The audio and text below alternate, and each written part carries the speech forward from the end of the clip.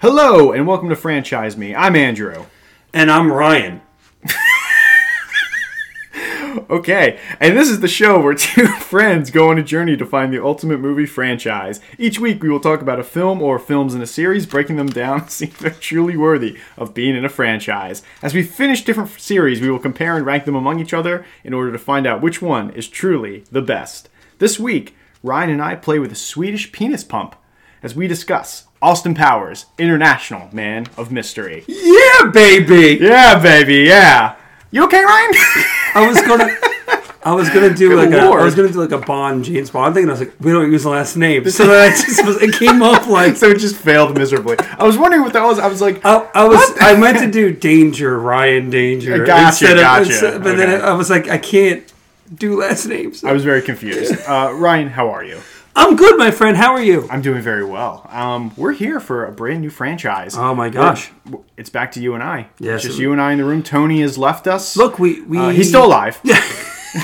Look, we've had guests since February, right? John did a great job. Came on for 50 Shades of Grey. Yeah, happy he was here until the retrospective, and he freaked out about the Matrix thing.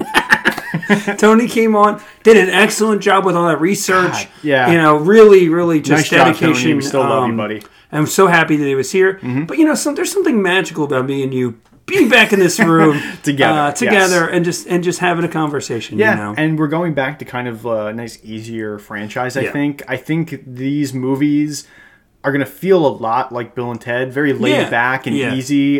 Maybe not on the level of how much we enjoyed Bill and Ted fully, but I think this is going to be easy. We're kind of going back to like a comedy trilogy. Yep. And these are fun movies. At the end of the day, they're all fun. Yeah. They're all very fun movies, and I'm excited to talk about these ones for many reasons, because we're going to be inducting a couple people into that old franchise Hall of Fame. One of them goes into the main hall. Yeah. A couple cameo Hall of Famers. Yeah, cameo, and then character actor. Character actors. You know what I mean? Like the people that pop up in character. Yeah. So we'll have a few of those. So this is going to be exciting for that reason. But I haven't watched these movies in a really, really long time. And I have seen all three previous to this. Yeah. But it has been a really long time since I watched them. And, this week, obviously, we're doing International Man of Mystery. Yeah. Austin Powers, International Austin Powers, International Man of Mystery. And I'm really excited to talk about this one. I know we were texting about this one a little bit. Yeah, it's interesting because these came out. So this first one was 1997. Yes. I know we're not doing the date and stuff like that. We'll get there. I'm giving away your information again. You want to do all my fun facts? Because you did all the research. Oh yeah, I did the research this time. That's why you're hearing my voice. But sorry, masses. I know it's 97, so we were only 5 at the time of this movie. Sure. So obviously I didn't watch this movie. Oh, you didn't go to theaters? No, I didn't go to theaters. Oh. Yeah, no, my dad took me. No, I'm just kidding. No. This isn't a Tony situation where I watched Leprechaun 2 at 4 years old. That's still insane, Tony. Hey. But to each their own. Seeing boobs that young. Come on. Those boobs mean a lot to him. Those mean a lot to him. Okay, go ahead. I'm sorry. He probably hated that. Yeah, I know he did. But no. He's not here. I'm done now. I wasn't watching this at 5, right? And even when the second one came out, it was only 99. So by the time the franchise ended, 2002, we're 10. I mean, so I'm not watching these movies. Like I became aware of them probably by the time the third one came out. Yeah. More aware of what they were. But I don't think I really watched them. I knew who Dr. Evil was and knew who Austin Powers was. I knew Scott, things like that. But I didn't know. I wasn't watching these. My parents were pretty. I mentioned this before. They were pretty good at keeping me to pretty. I remember when a little tangent, but I remember when the first Spider-Man movie came out, also in 2002. Right. And that was PG-13. That my parents. I remember being able to watch it on VHS and that being a big deal because it was a PG-13 movie and I was 10 years old. Right. So I remember that being kind of a big deal. And my parents, they watched, well, not watched it, but they did research on it. Oh, it's appropriate. It's just an action movie or whatever. Right. It's fine. And I remember that being a big thing. So obviously I didn't watch these growing up, but I have caught up on them in recent years. And I guess I feel like it was kind of a moment. Austin Powers really had a moment. We're going to talk about that as we go through these episodes. There was Austin Powers fever, I would argue. And I think watching these movies my whole point is watching the movies outside of that moment, even as... It's a little strange. Even when we were still younger, like 15, 16, whatever, going back to revisit them, it's like, oh, okay. Like, you kind of look back and it's kind of just okay, I suppose why this was a big deal. Yeah. But, I remember I caught all of these movies. These were movies that were played on Comedy Central. All the time. Yeah. I mean, these were like, all three of them at one point were just like in rotation. That's probably where I became familiar with like the basics, yes. Mm-hmm. And I remember watching them so much on there, and... it's funny because it feels like these movies are a very specific type of comedy movie that we don't see anymore. Yeah.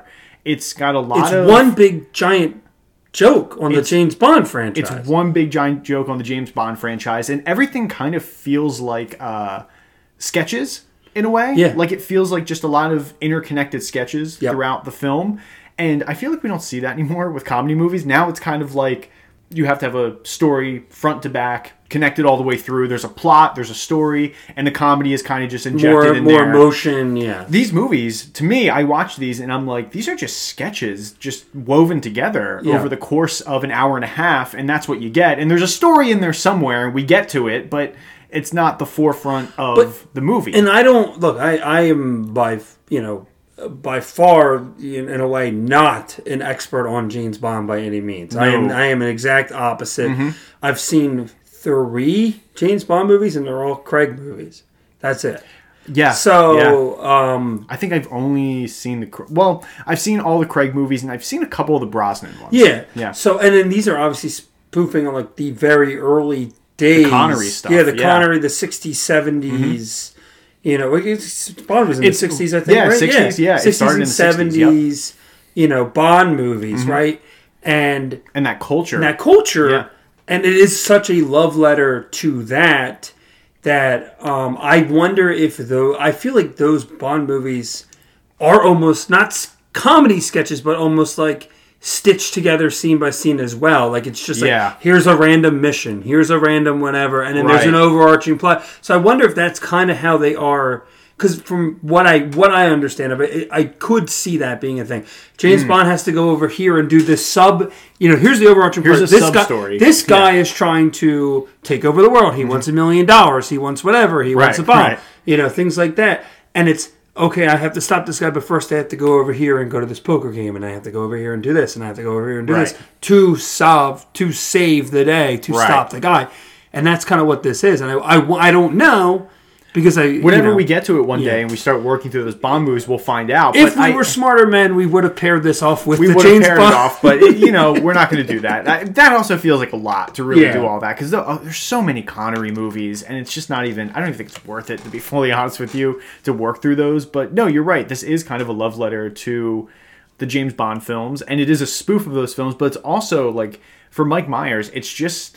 He's a really big fan of things from the 60s and 70s and that culture. I know I have it in here that like his father had a lot to do with that. Like it's 60s films and 70s films. And it's a lot of like British culture, isn't it? It's a lot of British culture. And he was very into that as a kid. And this is kind of a love letter to all of that. While it is mainly a spoof of James Bond, it's also just a spoof of the 60s in general. As we go into the second and third movie, in the next couple of weeks, and I'm not going to, I don't really want to touch on those.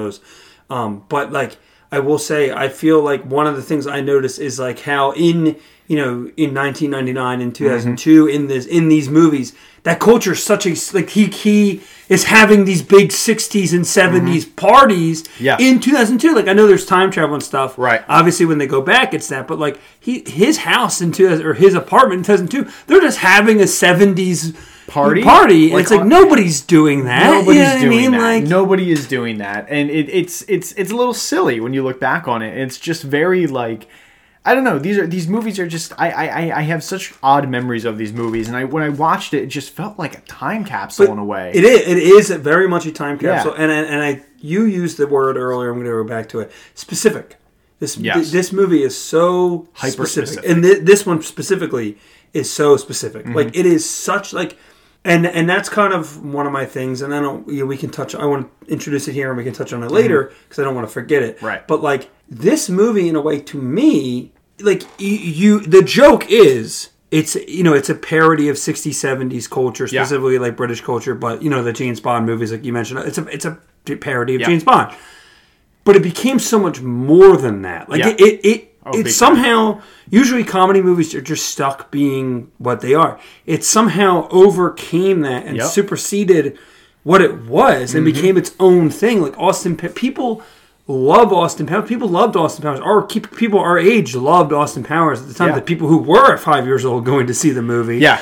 Loved Austin Powers, and they're not going, well, that's a spoof of, a lot of vagina is a spoof of pussy galore. Nobody, they don't know that. Nobody knows that. They just think that it's funny. Like, they just think the movie's funny. So, like, it overcame this whole parody thing, right? Yeah, like, it overcame the specificity of it. Yeah. And became this whole other thing entirely. It was just an Austin Powers movie. It wasn't a James Bond parody. It wasn't a spy movie parody. It wasn't a spoof on 60s, 70s culture. It was an Austin Powers movie. And I think, again, Austin Powers became his own culture. It was. And as we go into the second and third movie, I think that you can kind of see that it becomes... But I think its own thing. What works here is the dedication to that joke. Oh, big time. I like it, even if a joke is not specifically funny. If you're just dedicated to the bit, like you just never give up. Yeah. It just eventually just becomes funny. And this movie is that. That's what it is. That's what this movie is. Yeah. It's so dedicated, and I really, really dug it for that. And it's going to be interesting talking about this one because I'm not going to spoil anything, but to me throughout this franchise there is a standout, and there is a middle one, and there is one that is just very okay. Yeah. And I'm excited to talk about this one because I do think this is the standout, and I'm excited to talk about that. But like, it's funny watching this one because this one doesn't have all the characters that people remember. When you hear Austin Powers, you think Fat Bastard, you think especially Mini-Me. You think of all these other characters, and you're like, this has none of it.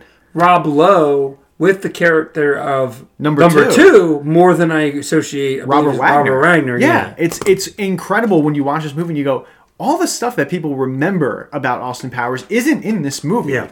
It's a very hyper-specific movie, this one, and in a way I kind of liked it more because I was like, it doesn't have all the other bells and whistles that the other movies have. And while I appreciate some of those things, and we'll talk about that as we go down the road in the coming weeks, I really dug this one for how, I guess... And I don't mean this like negatively, but how simplistic it is. It is. It is. If that makes sense. No, you don't. You don't need that. Again, that is. You remember those because those are the gimmicks, right? And I'm not trying to be like offensive, but those are the gimmicks of those movies, right? Like we have Mini-Me, we have Fat Bastard, like it's Mike Myers. We have Goldmember, it's Mike Myers doing the Eddie Murphy stuff, doing more characters. He literally adds a character each movie. Yeah. And it's and it becomes such a thing, and then it's more self-referential. The third movie again. I mean. Oh my Cameo God. Central and stuff, right? It's like Cameo Central. It's like a movie within a movie. Yeah, and I think this is just very simple. It's just easy go. It's just they're dedicated to the bit, and it doesn't feel like it's trying to. No, and it is funny. Again, it goes back to what I said about like it be kind of superseding everything. We did March Madness. We did. It was on our bonus episode. Yeah. And one of your argument for Ghostbusters that you kept going back to was that every Halloween you still see kids with the pack on. And I think that is because there are still Ghostbusters fans that are always blooming, always coming because they're discovering those movies and they fall in love with it. Mm-hmm. And I think, you still see people to this day dressed up as Austin Powers, but I don't think it's for the same reason. I think it's because it's simply it's an iconic look. It's an iconic look. It's funny. Like the costume itself is funny, but it's not like the people that are dressing up as Austin Powers are like the diehard Austin Powers fans. Right? Do you think there's more kids dressing up as Austin Powers or Dr. Evil? Because I think you could go either way. And I don't even mean kids. I mean, I see it more like people, again, like people our age. Oh, our age doing Yeah. it. Yeah, that makes sense. Because You're right. I don't think those people are Austin Powers fans necessarily. Yeah, I just they think like the because- movie, but when was the last time they watched the movie? When's the last time they watched the movie? I think it's literally just, you're right, that iconic look of, whatever crazy suit he's wearing and the hair and the teeth, the glasses. It's all very iconic. I do think, and we can touch on this more in the retrospective, but I do think like time has moved away from this pretty big time, harshly, like big time. Like this was such a moment in time, and then it's. Do people remember the Austin Powers movies? Like, it was a phenomenon, and it was a very specific time where these really were hitting. I mean, I told you off mic. Somebody was asking me what we were talking about on the podcast, and I mentioned Austin Powers, and they said, "Oh, Goldmember was the only one that they knew." Right. Because it's the newest one. Well, they knew that there was 3. Yes. But they were like, "Oh, Goldmember," and they were like, what are the other 2 called? Like they don't. It's just time has moved by. But the wild thing is, you'll find that for whatever reason, people remember Goldmember the most. Because it's the most. I think it's because it's the most simplistic title instead of International Man of Mystery or The Spy Who Shagged Me. It's because it's the most simplistic title. It's one word. It's Goldmember. Goldmember. But people remember things about that movie more than you think. I would imagine. But like, but again, though, like you said, that's because those iconic characters are in the movie. They're blown up the most in that movie, I would say. But this week, look, we got a simple, easy one. Yeah. I'm ready to dive in if you want. Yeah, I'm absolutely. I really, but I wanted to just kind of, and again, that's all stuff we're gonna this week, next week, the week after, in the retrospective. Big time. We're gonna touch on that, but I wanted to just. It is such a fascinating thing to me because it was such a just remember this, and again, we were kids, but I just remember this being such a huge deal. Yeah, as we talk about these films, you're gonna find that was the case. That's what I'll say. You'll find that this was a huge deal, and I'm excited to do the retrospective because whenever we get there, because there is in a few weeks when we get there, whenever we get there, once we stop and then we get back to it. But the retrospective it's gonna be interesting because the other thing with Austin Powers is, and I think we're gonna find this as we keep going, is how protective Mike Myers is of these characters and of this world he's created. And I think you're going to see a lot of that reflected in the extended franchise when we get to it. I think you're going to just kind of, as we're talking about these movies, we're going to find that as well. He seems very, very protective of all of this. But do you think he's that way with a lot of his characters? Because I think he's that way specifically with this because he created it. He created it. I mean, he wrote this movie. So it's like, I think he literally sees this as his creation. But wouldn't you say that, and again, I'm sure this is the most protective, but wouldn't you say also, though, that he is protective over Shrek, over Wayne's World? Like, I think that, I do think that he... How protective is he over Wayne's World? Because, we still haven't gotten that third movie. Yeah, but he's not, it's not what but it's not, well, first up, there was, obviously, they weren't friends, it fell off. But is it because he wants, if he's going to do a third movie, he wants it to be right. Right. You know what I mean? Exactly. So that it's almost, is it more protective of that same thing? And I know, again, Shrek is DreamWorks. They're coming to him and saying, I'm sure he's protective of the Shrek character, but I don't think we did talk about that with Shrek. But the other thing is, I will say, I don't think he gets as much of a say. No. That's what I mean by protective. He gets a say in Austin Powers. He gets a say in Wayne's World. In Shrek, he doesn't get that because it's DreamWorks. But that's also almost more dangerous because he has to put his faith in the hands of somebody else. Exactly. But I think he is somebody. I know we're talking about Mike Myers. We're just going to talk about him for a second. Yeah. Not his acting or anything, but I think he's just a protective person, and I'm not surprised that he is very protective of these characters because I think he's a very interesting. Well, I'll say this, and we'll talk about it later. He's a very interesting Hollywood persona. Very, yes, he's a very interesting guy. Yeah, and there's things we're going to talk about as we get into this. I have some stuff in my fun facts that'll maybe cover some of that. But he is a very interesting Hollywood persona, and he's a very interesting guy. And he has very, I think there's things that he really likes that the masses don't really love. Oh, yeah. And again, I think you're going to see that in the extended franchise when we talk about it.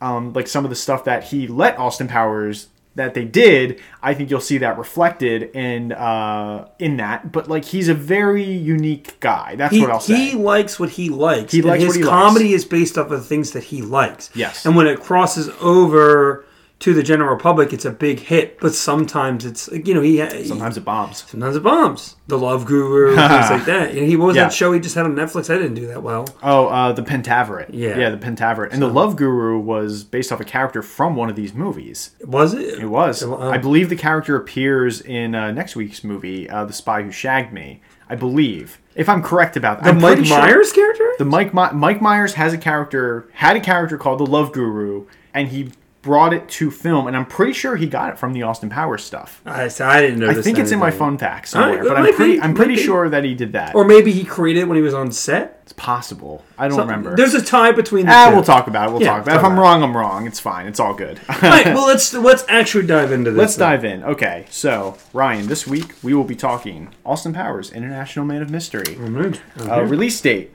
May 2nd, 1997. It's good. I think it's a good time for this movie. But it's fascinating that it even got that date. But I guess, are they going off the goodwill of Mike Wayne's Myers. World? Yeah. And Mike's Myers? Because, I mean, this is his fourth movie that he ever does. When did he end his Saturday Night Live run? He stopped in 95. 95, okay. He was on from 89 to 95. And when he was on SNL, he did both Wayne's World movies, and he did... If You Murdered... I Married an Axe Murderer. He did those three movies. Which wasn't successful? It wasn't successful. Yeah. I believe he wrote it, though. And that again, he plays a whole bunch of parts in it. And he did those three movies all on SNL. So this is his first movie post SNL. But it's crazy to me still. But but it kind of speaks to how much of a comedy, like how much juice he had also, at that time. That people put their faith in him. But I don't think that date. I wonder if it doesn't mean as much then as it does now, because I feel like the big summer movies at the time, you would never see them before Memorial Day, right? Which is the end of the usually month. Memorial Day was the time to kick it off. Yeah, and it's if they really had faith in it, and I would be interested to see where some of those other movies ended, were released. If they do get the Memorial Day, June, I don't know. I'll find out in the next couple of weeks.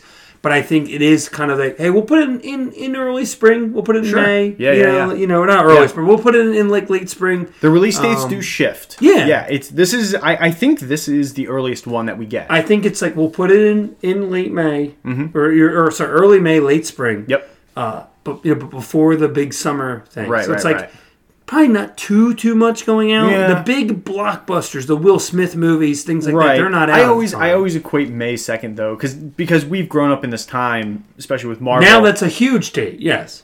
The beginning of May is the kickoff of summer movie season now. Yeah. And you're right. That didn't used to be the case. It always used to be Memorial Day weekend was the Iron kickoff. Man was what, May 8th or something? May 8th or something like that, and it was a huge hit. Yeah. So that's kind of when it started. But yeah, you're absolutely right. So May 2nd, 97. This is directed by Jay Roach. Look, this is a name that is going to pop up every week. He does all three. Yeah, he does all three Austin Powers movies. And I wrote down some other things that he's done. This won't be the last time we're talking about him because he also directed the first two movies, and I guess we'll call it the Fockers trilogy. He did Meet the Parents and Meet the Fockers. I would say the Meet the Parents trilogy. I love Meet the Parents. I think that's a fun one. Meet the Fockers and Little Fockers I don't care for. But they had a different director. Have you seen Little Fockers? No, I haven't. I haven't. But I know I don't care for it. He also did... I just wrote this down because I thought this was fascinating because I think... Do you remember Dinner for Schmucks? I saw it. It was bad, right? Have you seen it? I haven't seen it, but I've heard really bad things about it. I will not walk out of a movie. You walked out of that. I know. I will not. I did not walk out. Oh, okay. Everybody else I went to walked out of it. Except for, I think, John stayed because he didn't want me to be by myself. Right. But everybody, I saw five people. Everybody walked out of it. And I was like, I paid for my movie. I'm watching my movie. I will not walk out of this. But was it bad? It was bad. Yeah. It was bad. Okay. Yeah, I've heard a lot of bad things Although about I wonder if, maybe if I went back to it, I might enjoy it a little bit more, but I hated it. I don't know. I feel like if at the time you hate it, it's probably not going to age well now, but I don't know. Maybe. Because I was younger, and when you're younger, you're looking for broader comedies. Right, and when you're older, you can kind of understand sophisticated. Not that I don't even know that was sophisticated. It's called Dinner for Schmucks. Yeah, it's probably not sophisticated, but maybe you understand like sophisticated comedy. Right. That makes sense. And then I just wrote down 2 other dramas. He did also Trumbo and Bombshell. Okay, yeah. So he transitioned kind of into Oscar, pretty successful. successful movies. I don't know if they were financially Dramas. successful, but they were relatively critically successful. I think both of those movies received Oscar nominations for mostly for the performances, yes. but still pretty cool. Yeah. Jay Roach. He does all these films, and he has a very good working relationship with Mike Myers. Too. Yeah, I'm not surprised. There's a reason he does all 3. But I think he does a good job here. As director, I mean, it's very it's a very big movie. It is, especially the opening. Yeah, it's pretty wild. I think he does nail the take on on the James Bond parody, right? Yes, and then obviously the big thing. This movie doesn't have like a lot of action sequences and stuff. No, but the big thing it does have is the dance sequences, and I think each week those are pretty. They're very impressive each week how they do it. They go bigger and bigger and bigger with each movie. Yeah, and it kind of pays off in a way. It really kind of pays off. So I will say, I mean, I think you're right. I think he handles the scope of it. You know what I mean? I think he does a good job here. And this is also the movie that has a lot of those interludes throughout. Yeah, or like the musical interludes. I like those a lot. Yeah, I like those a lot. They feel fun. I think it's whether this is him or whether this is the editing. I think it's well paced. It's well paced. That's a good way to say. Yeah, that's a good way to put it. It is very well paced. This is written by Mike Myers. Just him. Solely him. Next week we will talk about the other guy who joins him for the other 2 movies.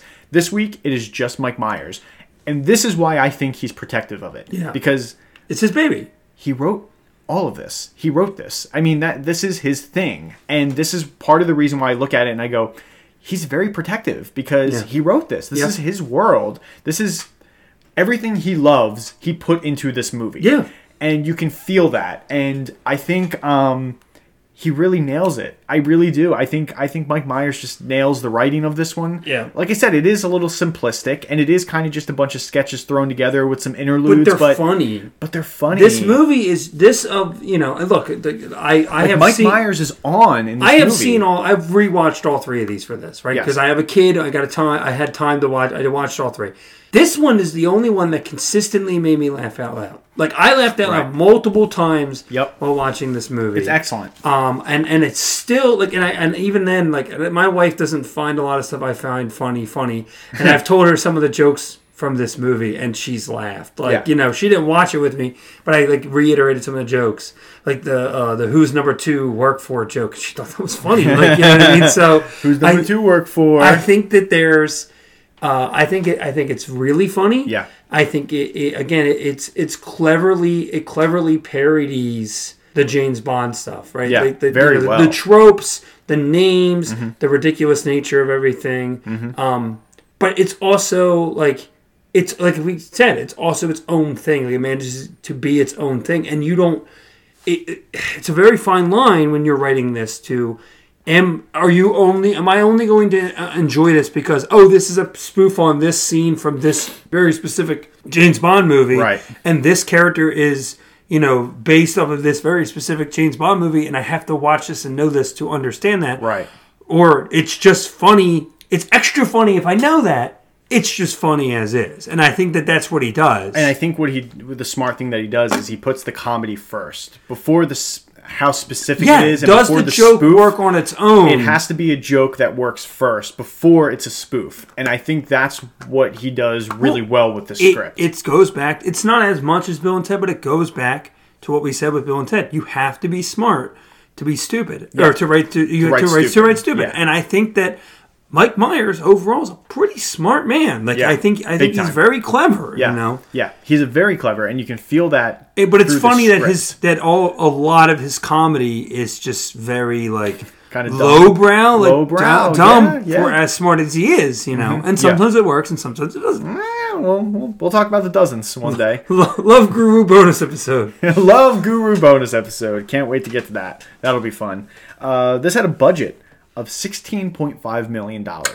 Okay. Pretty decent. Yeah, I think pretty decent for a studio comedy. For 97, for a comedy.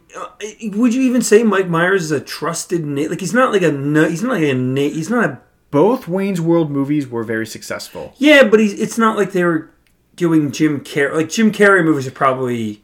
Yeah, you know. I mean, but you also have to think about it. Jim Carrey was. I mean, 1994 was a Jim Carrey year, so I can't even say, because I was going to say, oh, he's not really named, but he was, because 94 he blew up and went. Yeah. I mean, the 3 performances in 94, otherworldly, superstardom. So I guess for Mike Myers, I honestly think it is this like goodwill of his run on SNL and the 2 Wayne's World movies, and I think maybe even maybe he turned in the script and they were just like, this is really good. Well, also, again, and I don't want to get bogged down in all this, but like, to compare, Mike Myers was on Saturday Night Live at the same time or around the same time as Sandler, right? They were on together, right? Yeah. So, that's mind-blowing that they were. Yeah, because in 95... Myers left, Sandler was fired, Farley was fired. Yeah. They were all on that show together in the early 90s. So, where is Sandler... By the way, yes, that's mind-blowing. Where is Sandler at the time, in 97? Oh, man. Is that the Happy Gilmore year? It might be. Happy Gilmore might be 97. I think he's doing that at that time. I feel like Happy Gilmore is coming out in 97. Billy Madison's 95, Gilmore's 96, Bulletproof's 96, Wedding Singer's 98, so nothing in 97. Nothing in 97. So he's off of Gilmore and Madison and before Wedding Singer. And both of those movies did well. Yeah. Like those two earlier and Waterboy in 98. So he's... I love Waterboy. People like Waterboy. But he's building up to he's got a couple hits, you know what I mean? He's got a couple comedy hits, yeah. So yeah, I mean it's not I think that's fair. I think it's a fair budget. It's a very fair budget. Not a huge name, but going to be. Like they had faith in him. Oh yeah. They gave him the money they needed, but they didn't need anything. But I would say it pays off in the long run. Where these movies go. Let's hear that box office. Well, here's the box office. It is $67.7 million. It makes its money back. Again, not. We don't need a hundreds of millions of dollars. Like that was a hit in That's a big hit because again, when you add in the marketing, $34 million altogether, I guess, with the 16.5, 67, it makes its money back and more. Do you have anything? I'm not going to, in case you have anything in the fun facts, but do you have anything about the home release of this and the success that was found there? Oh no. So I don't think I have anything on the home release. This was it blew up. This on home was release. Huge video. I didn't do research, but I on Reddit, on the movie subreddit, I looked up Austin Powers. Yeah. Just to see what people were saying to this day about it. And people were mentioning and naming that like Austin Powers at one point, I think it was like some of the best selling DVDs of all time at one point or whatever. Yeah. Maybe I know my phone facts. I don't know. I haven't looked. It doesn't matter. It doesn't. No, but the joke was that like everybody had you go to everybody's house and they had a copy of Austin Powers on their shelf. And it just was like it was almost good. like it came with the DVD player. Yes. Like it's like that's what you bought a DVD player and you bought Austin Powers. That's what it was. Yeah. It was a big deal. I mean, and maybe that was part of it. Maybe it was part of because DVDs were just VHS at the time in '97, I think. Okay, yeah. So DVDs might have. Yeah, I feel like it's 99, 2000. That was like 99, 2000. But like VHS is a huge thing at this point. So yeah, I guess you're right. I guess like Austin Powers comes out and people are like, yeah, we got to get it, and everybody had a copy. And DVD 1996 technically. Wow. But I don't think it blew up until later in the 90s, early 2000s. But it was released in Japan in November of 96. So yeah, that's not coming to America for a little bit. So yeah. But yeah, no, I mean this movie does benefit from just that giant push from VHS sales. Yeah. And not even like the movie benefits, but like I think pays off in the long run. The second one benefits because I'm sure that I don't know about it, but I know it was much bigger than this. Yeah, and I know that like the second and third one became a phenomenon, a hit because people loved it so much and revisited it so much at home. Yep. That even though it's not a outrageous box office, it's a successful and a good box office. It did well enough in theaters. Yes. Yeah. But it's the sales of it. It's like, oh, there is a fever brewing here. Like there is something coming here. It really, that's what set it on another pace. Yeah. Was those VHS sales, and I think maybe even just probably played on cable quite a bit. Yeah. And I think people were catching it there and going, "Oh, Austin Powers, I like this." Yeah. So I think it was just a mixture. It was just the right timing. Sometimes It that's was. all it is. It It's was. just the right timing. Yeah. Let's do Rotten Tomato score. Out of 71 critic reviews, this is fresh at 73%. Yeah. So I think like it. people like it. Yeah, well, critics like it. Yeah, critics like it. Audience score out of 250,000 plus ratings, fresh at 77%. People like it. People like it. I honestly thought it was going to be higher. I'll be real with you. I kind of thought it was going to be in the 80s. I was like, I know how much people love Austin Powers. I do think that the movies haven't necessarly aged the Super best. well. Well, I think this one aged the best out of all of them. I actually, revisiting these movies, I thought that the first two at least, actually aged surprisingly well. Mm-hmm. Like, and I'm gonna. That's part of my opinions. We'll get into that. Yeah. But I think the comedy doesn't necessarily age as well. I think Right. elements of it aged really well. It's not a cringe watch to go back Right. and revisit it. I didn't cringe as much as I thought I was going to. No. Yeah. With a lot of those comedy movies, you go back and watch like a lot of those 80s movies, they're full God. of date rape and Yep. like really inappropriate stuff. And I thought that I was Wildly racial racist, humor. yeah, and I was like, this is what's going to be. Fletch lives. I haven't seen it. Oh, but don't. I was like, oh, okay, that's going to be full of this. And it really wasn't. I was actually really surprised. It wasn't bad. Yeah, it wasn't bad. All right, you ready to jump into that cast? I'm ready to jump in that cast. All right, I got quite a bit here. So, because I also put the cameos. So Yes, we're going to have some fun. All right, starring Mike Myers as Austin Powers and Dr. Evil, Elizabeth Hurley as Vanessa Kensington, Robert Wagner as Number 2, Seth Green as Scott Evil, Mindy Sterling as Frau Farbizna, Michael York as Basil Exposition, Fabiana Udenio as a lot of vagina. That's right. Will Ferrell as Mustafa, Mimi Rogers as Mrs. Kensington, Joe Sun as Random Task. That guy's in prison. Yes, he Paul is. Dillon. He's a terrible person. He's a terrible person. Paul Dillon as Patty O'Brien, Charles Napier as Commander Gilmore, Elia Baskin as General Borchevsky, Clint Howard as Johnson Ritter, Neil Malarkey as Quartermaster Clerk, Michael McDonald as Henchman Steve, and Cindy Margolis as Fembot, featuring cameos from Tom Arnold as Texan, Carrie Fisher as Therapist, Larry No Soup for You Thomas as Casino Dealer, and, ladies and gentlemen, Burt Bacharach as himself.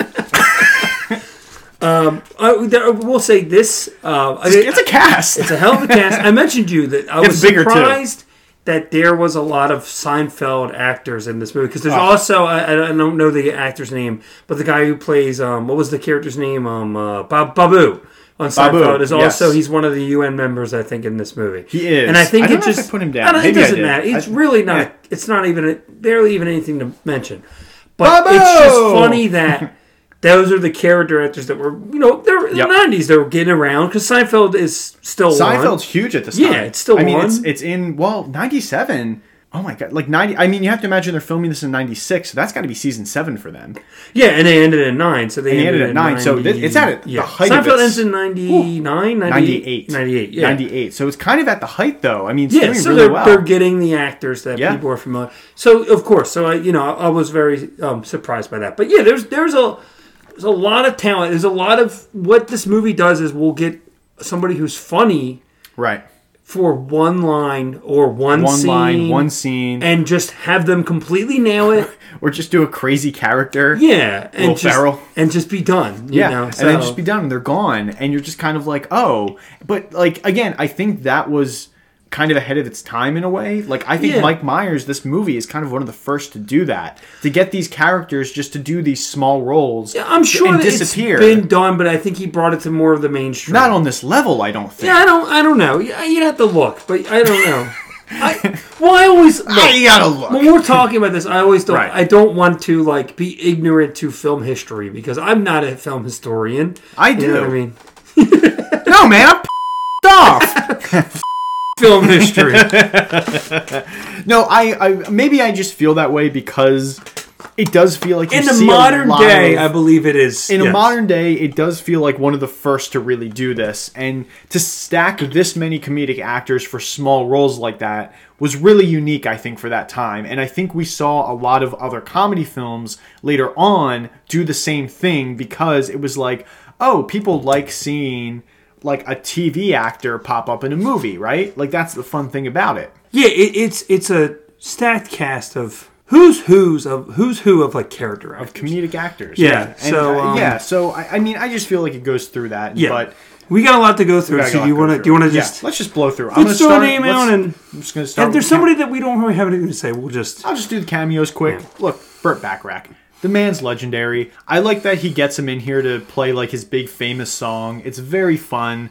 I like that song too. It's very like sweet. And he's in all three. He's in all three. He appears in the first two, like in the movie, and then the third one is a post credits. Okay. But he is in all three. Is it a post credit? I didn't see that. He is in a post credits in yeah. well, during the credits. Oh, okay. Calling Yeah. it post credits, but it's like during credits. You know how at the end of every one they have like the little screen and they play. He's in that. So yeah, he is in all three. I'll have to revisit before we do that. Yeah. Larry, no soup for you, Thomas. He's just a card dealer. Just a car dealer, but it's great to see him there, Yeah, isn't it? it's great. As soon as I saw him, I was like, "He's gonna tell this guy no soup for him." Soup Nazi. Soup Nazi, baby. I love it. But yeah, he's fine in the role. It's all good. Carrie Fisher as therapist. I love Carrie Fisher. We all do. I didn't realize Miss her dearly. I didn't realize this was her for a very long time. Like when I saw this movie when I was younger, I wasn't. I Like, couldn't piece it Princess together. Leia, you know? Yeah. But now, obviously, I know. And I think she's great in this think she little is, role, too. and she does a great job with like the. Oh yes, you know, your father's not actually trying to kill you. It just feels Right. like, no, I'm actively trying to kill him. you know? Yeah. She like the thing you forget about And they're Carrie like, Fisher. they're talking about the world taking over the world because Right. that's how important it is. That's how important it is. The thing I always am fascinated by Carrie Fisher is just how funny she is. Yeah. Like everyone always like it's funny because everyone remembers her for Star Wars, but then she pops up in these other things, and she has real comedic chops. And I love seeing her pop up in that stuff. It's she's in The Burbs. She's in The Burbs with Tom Hanks. Yes, And fantastic. fantastic. Yeah. Yes, but yeah, she's great little role. Yep. Tom Arnold as Texan. Fantastic. Fantastic. Probably the best Tom Arnold role of all time. I was like, I get it. I people like Tom Arnold was like, you know, he's like we've mentioned. I think we mentioned him does in. he still have the thing? I guess he's in a relationship with Roseanne Barr at this time, right? I guess he's with think Roseanne at maybe this time. I don't know. in a storyline. Yeah. I know. I think it was when we did the best and worst of 2022, and I mentioned that horrible Pinocchio movie. No, the MGK movie. Oh, he's in it. He's in that, and you were like, Tom Arnold. Yeah. He's not a leading man. He's not a major comedic. But like for this is how you use Tom Arnold. This is how you use Tom Arnold. For one scene to come in. He's committed to this bit. Yeah. And that's one of the funniest parts of the whole movie. Yeah, He's just like, whoa, buddy, you're going to pass a kidney, or, you know, you're pushing a buddy, kidney. you're gonna pass kidney there. Yeah, you know. Take it man, easy there, pal. Can I get a courtesy flush? That seems so weird to me because I'm like, nobody would ever do this to you in a bathroom. Like, when No, that's the no one's gonna actively sit next to you going, "Oh, you do a courtesy flush? Oh, buddy, Well, keep to be going." honest, And you're just like, way that he, you know, what he assumed. Yeah, you what know? he assumed, and then he's like, "Jesus Christ, boy, what did you eat?" And it's just like it's the henchman inside the toilet. It's funny. Yeah, no, Tom Arnold is very good in this. It probably is the best Tom Arnold role. I mean, like, look, man, when I hear Tom Arnold, I think like D-list celebrity. Yeah, and this guy, like, you know, but this is probably his best role. He was big at the time. He was big at the time Because of Roseanne.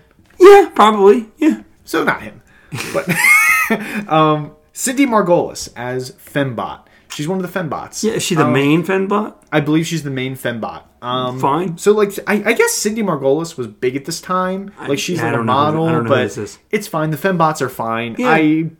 I'm not crazy about the Fembots. I was just kind of like, oh, okay. I think it was just they wanted a model to be that. Again, that's something that, and again, I think those are in all three movies, the Fembots. And you think it's a bigger part of the lore than it actually is. It's not really in the movie. They come in very late in the movie, and they have one standout scene. They have one. It's not really them. It's because of him. Yes, and then it carries over into the second movie right at the beginning. Yeah. So that's a lot of fun. And then in the it's third. even in the third one for a weird thing at the beginning too. And we'll get to that when we get there in a few weeks. Michael McDonald as Henchman Steve. Welcome, Michael McDonald. Welcome, Michael McDonald. Well, not just multi, because he... so, to be honest, I didn't realize this. Uh-huh. Michael McDonald, we talked about in Leprechaun 3. Yes. He was in Ghostbusters 2016, Answer the Call. I Yes. did not know that. So, at the last time, he was already in the multi-franchise Hall of Fame. He's a triple. And the character actor. This is the first... And there's another one in this movie, too, but it's the first triple person to be in 3 franchises that we've Michael covered. McDonald, it's a big deal, man. It's a big deal. So Michael McDonald... Maybe my favorite actual scene of the movie. Yes. Left out. That joke really worked for me. He literally just goes, no! And it's just rolling so slow. It's so funny. It's so funny. And Michael McDonald's very good. He's in all 3 of these. He's in all 3 movies. Is he in all 3? He's in all 3, and he plays a different character in all 3. I didn't recognize him in the other. He does appear. No, I think in the second one. I don't remember him in the third one. In the third one, he doesn't have a speaking line because he is when Austin Powers is being knighted. He's the royal guard behind. Oh, really? The Queen. He's standing there. He's standing there in the royal garb, and he's just like. And what's staring. he in the second one? In the second one, I don't remember. We'll talk about it next week. We'll talk about it next week. It'll jog my memory when we talk about it. But he is in all 3 of these, and he has a different role. They do that because the other person's in all 3 of them. I think he's relatively the same character. I think he's in all of these because Mike Myers just loves him. Yeah. I think he's just like, I just love him. He repeats a lot of the same actors, even if they are different roles. Yes. So Neil Malarkey as quartermaster clerk. Now I put Neil Malarkey. I don't even know who is that the assassin? I believe so. Yeah, see, Tony's not here to give us we pictures. don't have the cast list. But it's such a big cast. But I will say, the reason I wrote Neil Malarkey is because he is also in all 3 of these movies. Okay. Mike Myers uses him for all 3 movies. And I tried to write down those people that he brings back every movie because I'm like, well, they have roles. But I think the quartermaster clerk, if I remember... It's a very small character. It's not that important. Oh, okay. Neil Malarkey, he's the guy who... here's your one shoes, one That's male sex symbol. Yes. One Swedish He's penis. the one who gives him the penis Actually, pump. you know what? Yes. Great. It's a great role. It's a great role. He's great in that. One Swedish penis pump. That's not my bag, baby. One book entitled Swedish Penis Pumps. Totally My Bag, Baby. By Austin. I didn't write that, baby. One receipt for Swedish penis pumps signed by Austin Powers. Yeah, it's so good. And it just keeps going with that. That's what you were talking about, though, when it's just dedication to the joke, and it keeps going. And it's funny because that Swedish penis pump joke is... a joke a lot of people remember from that movie because it's such dedication to it. Yeah. And it just keeps going. And you're like, when are we going to get past the Swedish penis pump? He's incredible. Yeah, it's incredible. But yeah, Neil Malarkey. And here's the other guy I believe you're talking about. Mr. Clint Howard as Johnson Ritter. So he was in 3 franchises. He was in Leprechaun 2. He was in Leprechaun 2. And he was in Night of the Museum Battle of Smithsonian. Yes, he was. And here he is popping up as Johnson Ritter. He's in the character actor cameo section. Congratulations. Look, Clint Howard, obviously... what a unique guy. Brother of Ron. And I would argue Ron is probably the most successful out of all of them. And that is... that's where he gets most of his work. As he pops up in the Ron Howard movies. Yes. But you know what, man? He's got, when he pops up on his own, he's in all 3 of these movies. He's working, man. He's working. I think he plays, if not mostly the same character in all 3 movies. Yes. Oh, you know what? I just remembered who Michael McDonald is in the second movie. Oh. I'll just throw it out there just because I remembered. Yeah. He's the guy who watches the Jerry Springer show. Yes, in the second that's one. him. Yes. But I think he plays like a officer. Clint Howard plays some type of government official. Yes. If not the same character, basically the same character in all 3 movies. Yes. Look, man, when he pops up and does stuff like he's in an episode of Seinfeld when they're in Hollywood. He sure is. Yeah. And I think he does great with that. You know what I mean? Excellent. When he does it, he does his thing. He's not. Look, when he's there, he's there. He's not a movie star. He's not a fabulous director. But what I like is that he knows that. He's a serviceable actor. He's a serviceable actor, and he gets to work in the business, and he's just fine with that. Yeah. And that's why I like Clint Howard. Even though he's a nepotism sibling, I guess. Yes, he is. Nepo, baby. Okay. So I guess we can do these two together. Charles Napier as Commander Gilmore and Elia Baskin as General Borchevsky. They are like in the war room when Dr. Evil's like threatening them. Okay, yeah. They kind of have a substantial role in this movie because they keep cutting back to them and like what they're going to do. They made no impact. It's a nothing role. It's a nothing no role. Impact on We'll me. move past it, but I wanted to mention them because they are in it quite a bit. Yeah. So yeah, wanted to just mention them. Paul Dillon as Paddy O'Brien. That's the assassin. That's the assassin. Yeah. Paddy O'Brien's the assassin. How do you feel about that? It's fine. Feels Irish like we're exaggerating stereotypes. We just got done Leprechaun, and I feel like I just can't escape this. And I'm like, here we go our culture. Oh God. Tell me again how it's our culture. Tell me again how you're wiser than me and you're a father now. Tell me all of that, Ryan. No, I bet that 75% is mostly British, though. Yeah, I mean, look, it's fine. It's fine. I mean, it is what it is. I'm glad this is the only movie we get like this has got to be a specific like parody of a Bond character, right? Absolutely. Yeah. I think I don't know what Bond villain, but that's it has the thing. To I be. don't. Yeah. But yeah, Paddy O'Brien, it's fine. Mr. Joe Sun has a random task. Okay, this guy's in prison. Do you know that? This guy's in prison. And then he doubled down. He's a really bad person. He doubled down because he went to prison for like... Did he go to prison for like financial stuff? And then he killed his cellmate? He killed his cellmate. He's He's serving, I think it's life. I think he's there for life. He doubled the down. So, he's not a good person. Not a good person. Don't really want to talk about him too much. It's fine. It's an Odd Job parody, and the name "Random Task" is fun. Is the funniest. The thing name about is funny. But, don't want to talk about the actor, and we're not going to. We'll move past Joe Sun. Although there's something out. There's another person in this cast when we get there. Yes. Well, I was doing some research on him. Might have also possibly killed somebody. But right now we'll move past that. But Joe Sun, he's in prison for life. Mimi Rogers as Mrs. Kensington. Mimi Rogers was a big at the time actress at the time, but also like from the past is one of those people I think Mike Myers like remembered from a certain time and brought her here, and she's fine. I like that she's like because she's the first agent that we see before we get to Vanessa Kensington, which is very fun, and you're just like, this is really quite nice, and they resemble each other too, which I like. This is a tribute, clearly, or some type of thing. This part went over my head. I'm not going to sit here and act like I understand. Okay. You know what I mean? So cool. Okay. I think once we're going to really get to talk to some people now. I think Will Ferrell as Mustafa.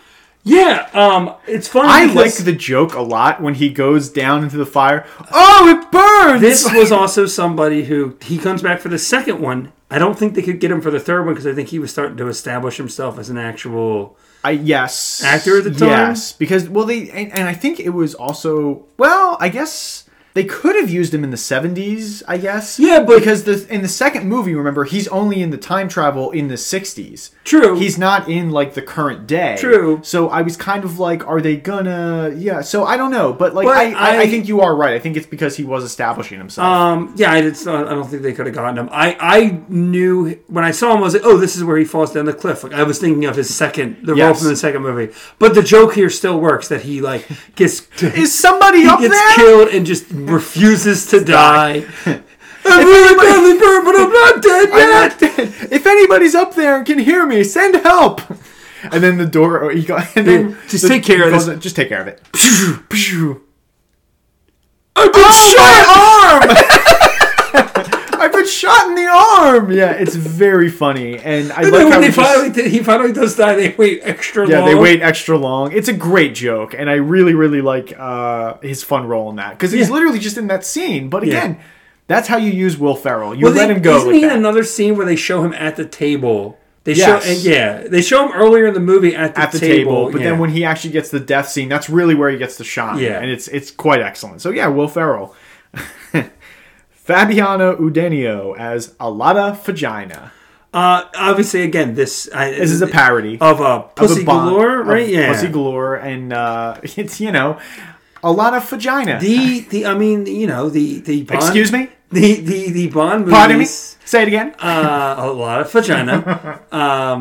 The Bond movies. A lot of misogyny.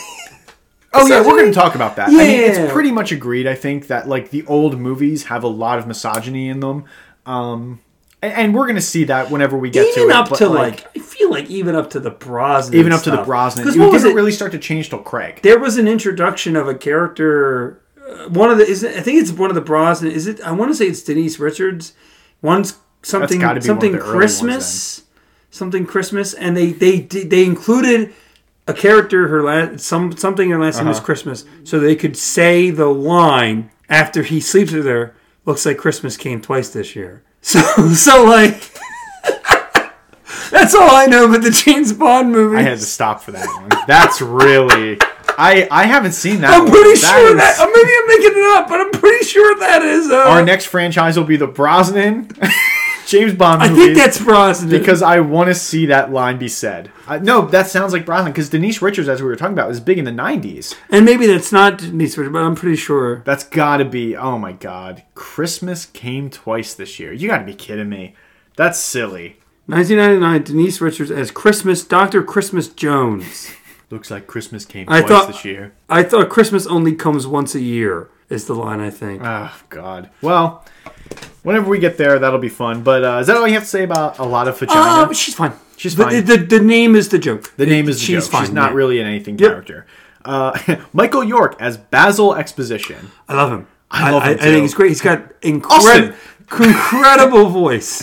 It's so good. Every time he pops up and he's just kind of hello, Austin. Oh, hello, Austin. And he's just very and he'll catch him kind of in these precarious situations and he's like, how's your night going? And he's just very I love the exposition. Like, I love that. Yeah. The exposition is very funny. And I think his role actually gets better with each one. Yeah. I specifically like him in Goldmember quite a bit. The friendship that he has with Austin. Like, he genuinely likes Austin. He genuinely enjoys him. And they build upon that, too. Yeah. You get to see how long that friendship goes. So, but Michael York, he's great. Mindy Sterling as Frau Farbizna. Great character actor. It's so good. And she has such a great role here. She's dedicated to it. I'm glad she got time to shine here. Yes. I feel like she's somebody who pops up in a bunch of movies and shows, and she's always pretty funny from what I've seen. I love this character. Yeah. I think it's so funny. I love just how she is always in Dr. Evil's corner no matter what. Yep. And she just kind of sits there with the smile the entire time, is like, yes, great plan. Like, she never doubts him. She's always all in. And obviously another character they build upon the movies, which is a lot of fun, I think. But she is fantastic. I just want to say that. I think she's great in this movie. Seth Green as Scott Evil. Yeah, he's really good in this movie. He's really good in this movie. He's really good. Also, just the name Scott Evil is so funny. Yeah, it's Dr. Evil. He's my son. Scott. And he goes through all the 90s, every scene he's got almost a different look. He's got a different 90s look every single time. I love how he's just kind of playing the doubtful child, but he's kind of neglected, obviously. He's like, you're just coming back into my life. Edgy teen. Oh, give Daddy a hug. You haven't been around my entire life, and now you want me to just come in here and tell you I love you? Yeah. It's very funny, and I just love how I love whenever Dr. Evil is stating his plans and Scott's just snickering. Yeah. And he's like, really? $1 million? Yeah, go for it. Yeah. He's just like, yeah, I'm sure that'll really work. And they really build upon that too with every movie, because that gets more ridiculous. Why don't you shoot him? I'll go get a gun. Shoot him. Yeah, he's literally just pointing out the plot holes, which I love. And he's just like, I'll get a gun right now and we can end this. Scott, you're just not getting it, are you? You're just not getting it. It's so funny. Scott Evil, yeah. Robert Wagner is number 2. Also possibly killed somebody. Really? This is the guy. Look up Robert Wagner. Wow, possibly killed somebody. There's a whole. I was like, oh, that guy looks really familiar. Let me see. And there's and then you saw the mugshot. Well, there's a whole on this Wikipedia. There's a whole thing about possible death of somebody. And there's a whole thing about I'm not accusing him of anything. I don't know. Sure. But there's a whole thing about he was on a boat with some people, and I think there's that's where murders happen on the sea. Somebody famous was on the boat with. Oh, it was Christopher Walken was on the boat with him. Chris Walken was there. And his wife or partner at the time, and they're like, oh, they were arguing that night on the boat. Oh my gosh, she disappeared, didn't she? Disappeared in the water. Oh, he killed her. Oh, she's dead. He drowned in the water. He f***ing killed her. Are you kidding me? That's exactly what happened. Robert Wagner killed a woman. I'm accusing him. For years, they reopened the case, and they were like, "Oh, did he kill her? Did he not?" Again, maybe I'm getting details of the case wrong, but from what I could see, that's what I saw, and I was like, "Wow, he." I have a little. No, he killed his wife. No, that's some like. Oh my god, this is like that woman from Tiger King. Yeah, but they found out that dude was alive. Nah, she killed him. She killed him. That's not her. That's not really him. She killed him. Death of Natalie Wood. Natalie Wood died under mysterious circumstances within a mile from or on the yacht Splendor. Come on. While it was moored near the Wood had been on board the Splendor along with Robert Wagner, Christopher Walken, who was co-starring with her in the motion picture Brainstorm, and Dennis Darvin. What year did this happen? 1981. Wow. So this was a while ago. According to Wagner, Wood was not there when he went to bed, and according to his spokesman, he thought Wood had taken off on a small inflatable boat by herself as she had done before. Wood's body was found about a mile away from the yacht, with the inflatable boat beached nearby. The autopsy report revealed that Wood had 39 fresh bruises on her body, including an abrasion on her left cheek. So come on, it's not like she took off and drowned. Oh yeah. So. Yeah, there's a... I think we solved the mystery here on Franchise. And in Robert Wagner's memoirs, he acknowledged he had an argument with her before she disappeared, but he had calmed down and he'd gone to bed. Okay then. So, I don't know. Well, I'm not accusing anybody. Okay. But if we're going to give the other guy crap for killing somebody... You're absolutely right. I would have thought that there was some suspicious things going on. Suspicious things going on. How do you feel about number 2?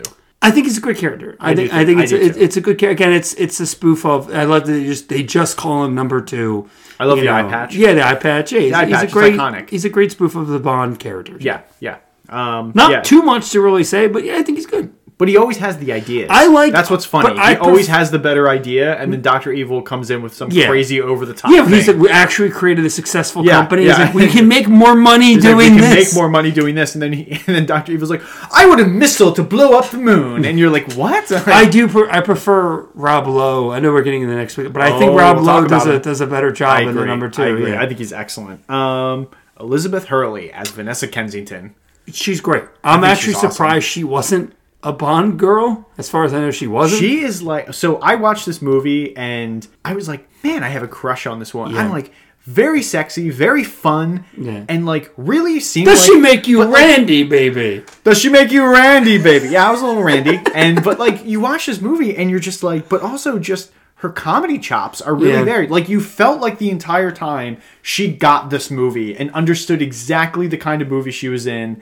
And I really appreciated that about this performance, because I'm watching her and I'm like, oh, she's like all in on this. Like, she understands this movie. Mike Myers clearly was like, here's what I want. And she was like, oh, I'm in. Yeah, and she goes the distance, I think. And I think she holds her own with Mike Myers. She plays the Bond girl really well. Yeah, and I think she really goes toe to toe and compliments him really well. And it's kind of a shame that she doesn't come back. Obviously we get a little bit next week, but like, it's a shame the character isn't what we think. So when I know there's reasons for that, and we'll talk about it. Well, when I watched these movies, when I was younger, I was bummed. I was like, why didn't they just bring back why did they never bring back the person? And then I realized, it's because there's always a different Bond girl. Like, that's why, like, even if she was great in the role, there's always a different Bond girl. He always has a different love interest, except for, again, maybe the Craig films. Yes. But like, that's why. And at least they reference why she's in the second movie, why she's not there.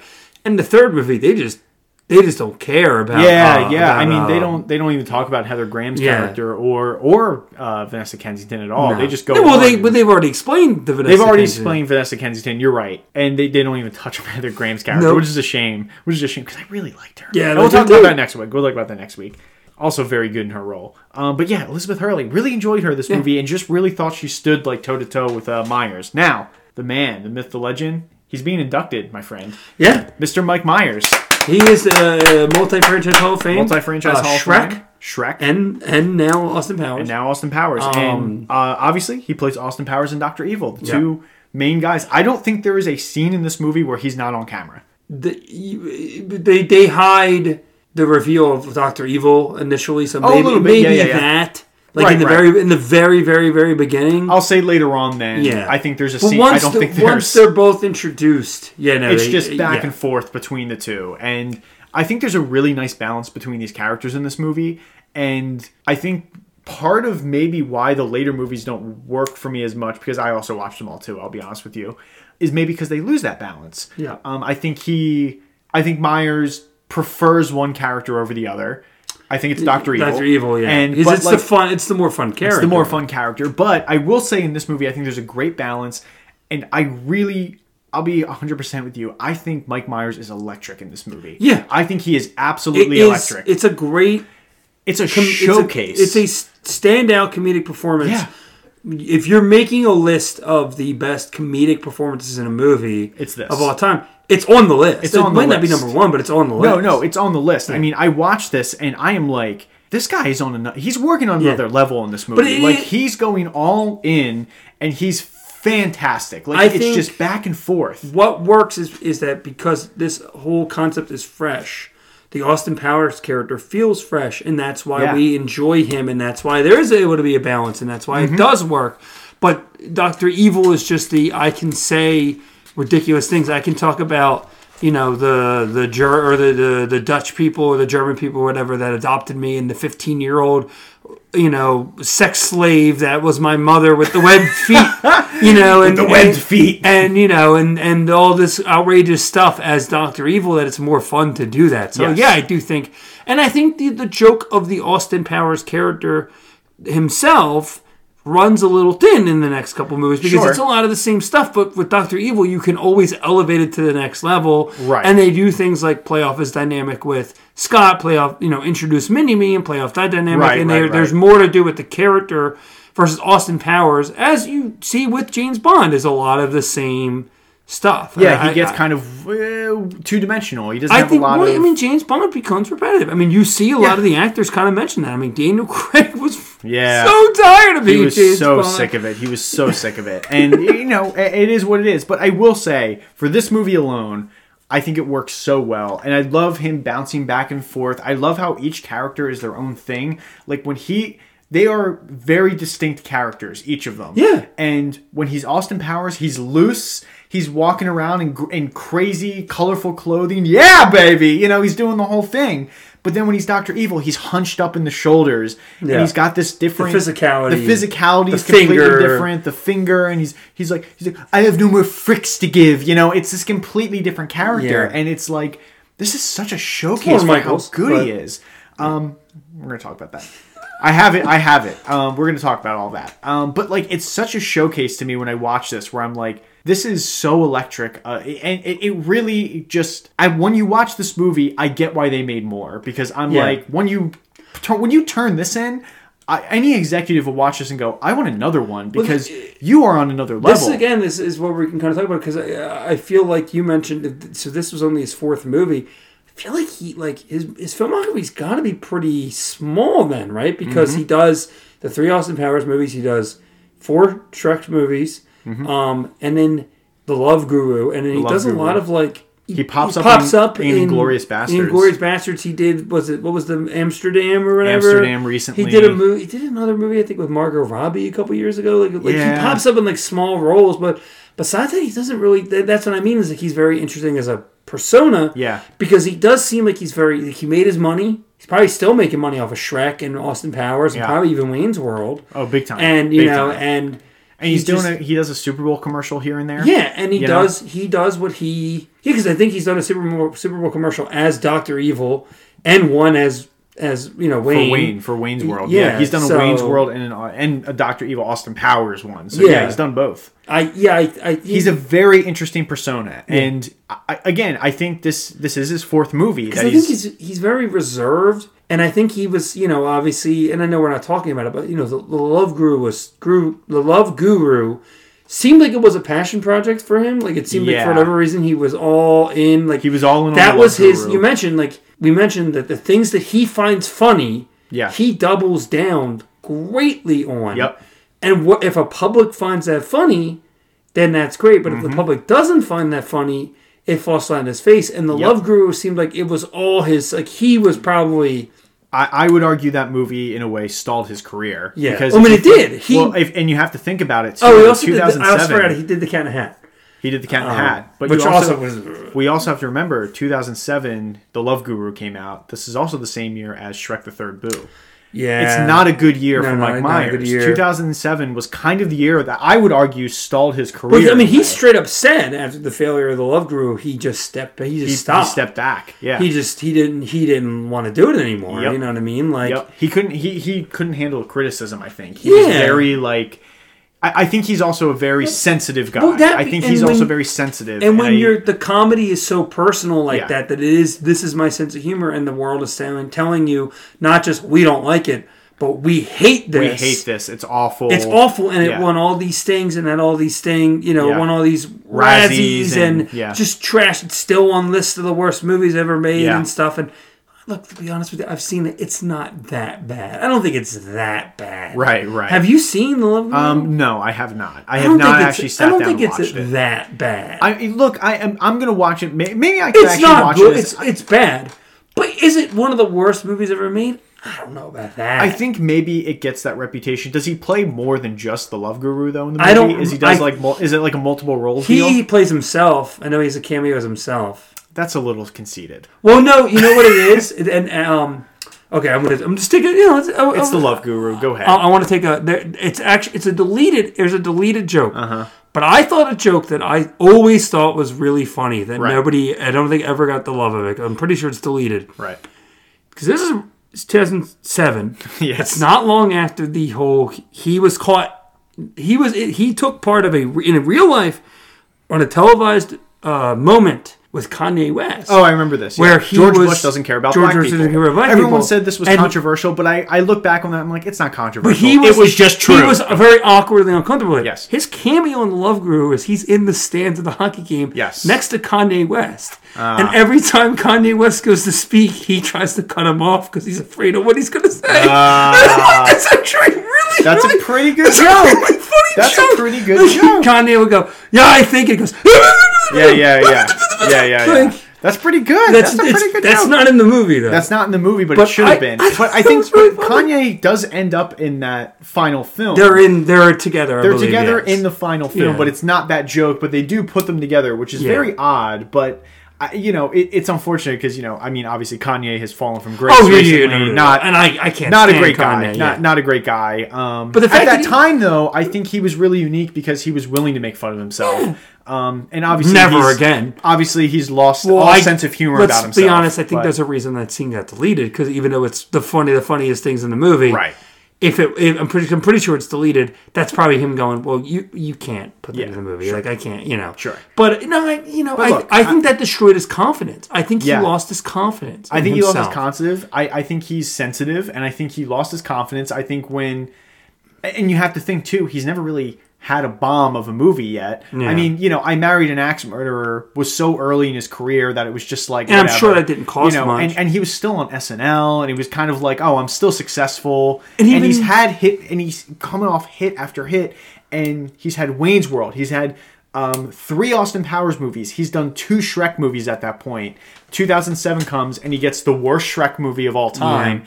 And he gets The Love Guru. And it's like everything just stops. And you have to imagine, Ryan, being in that position of being in maybe 2 of like the worst movies of that year.